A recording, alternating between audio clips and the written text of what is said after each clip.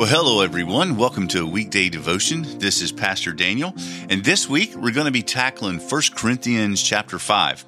And so if you go ahead and open up your Bible there, as we finished last week looking at 1 Corinthians chapter 4, Paul ended that kind of section of the letter with this statement. He says, "For the kingdom of God does not consist in talk, but in power. What do you wish? Shall I come to you with a rod or with a love in the spirit of gentleness?" And so he really sets up well here the next section, which we're about to go into, because this deals with a lot of sexuality. There's a sexual sin going on in the church of Corinth.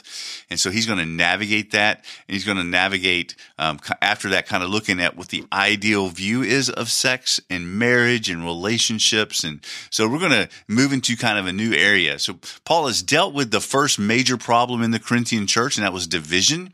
Now he's moving to the second problem, which is unrepentant sin and improper handling of unrepentant sexual sin in the church.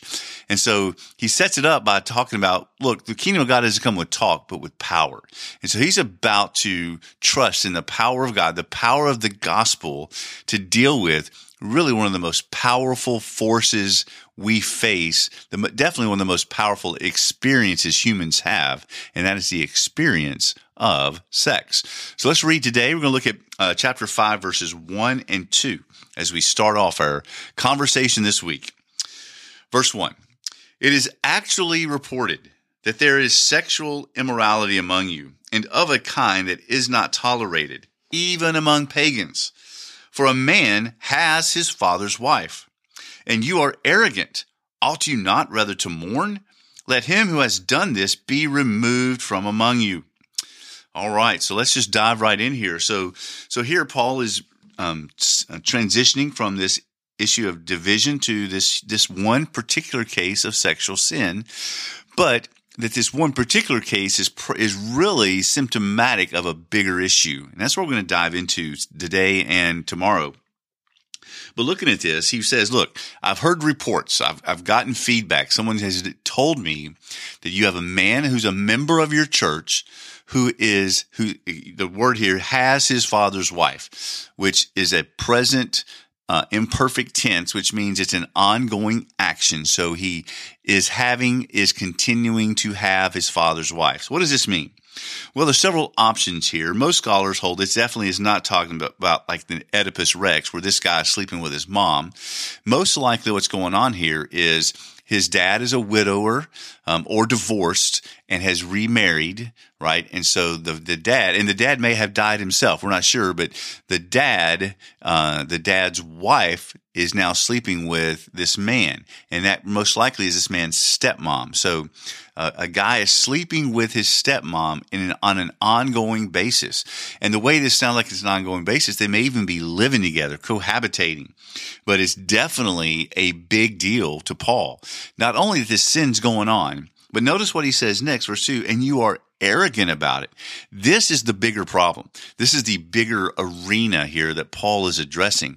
Not just the fact that there is this man who's continuing in an unrepentant sexual sin lifestyle, but that not only is he arrogant about it, verse 2, it says, "You are arrogant." And here this word "you" is a plural.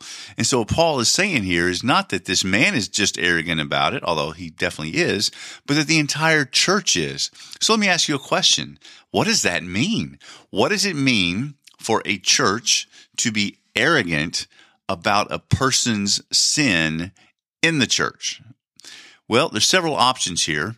One is that they're actually proud of this guy for being sexually promiscuous, which could fit because later on we're going to see how Paul really gets onto this church because they kind of have abused the concept of grace and turned it into a license. So kind of like saying, "Oh, look at you, man. You're making your grace work. You're enjoying grace." Well, that's not what grace is all about. Paul says in Romans chapter 6, "So we go on sinning so grace may abound." He says, "May it never be. How can we who died to sin live in it any longer?" So that's not the truth, but that could be the thought process that maybe the Corinthians were having. Another possibility as to how they're being arrogant in this man's sin is that to approach this and say, well, gosh, who am I to judge? Who am I to point a finger? Who am I to call out someone's sin? Although that appears to be humility, what it's doing, it's tolerating sin and valuing the self over the other. So let me unpack that a little bit. This is a very applicable thought process for our day and our time today in our culture, where we're told we need to tolerate everything and everyone. Well, let me ask, who does it help when you tolerate sin? It definitely doesn't help the person who is sinning. They're sinning against God himself, and they are going to reap the horrific consequences of their sin, as all of us do who don't repent. No, the only person that benefits when there is someone being tolerant is the person who's being tolerant. It benefits you. It's a selfish act because you don't want to have the conflict, or you don't want to offend someone because then they might not like you. Well, hey, here's the deal. And I say this with the utmost of love. Love shares the truth. It does so in a very loving, kind, and gentle manner, but love tells the truth. You know, what if, and let me just give you a real world situation. At our church in Nashville, once upon a time, we had a young lady that thought she was going to be the next American Idol, right? She thought she was a great singer.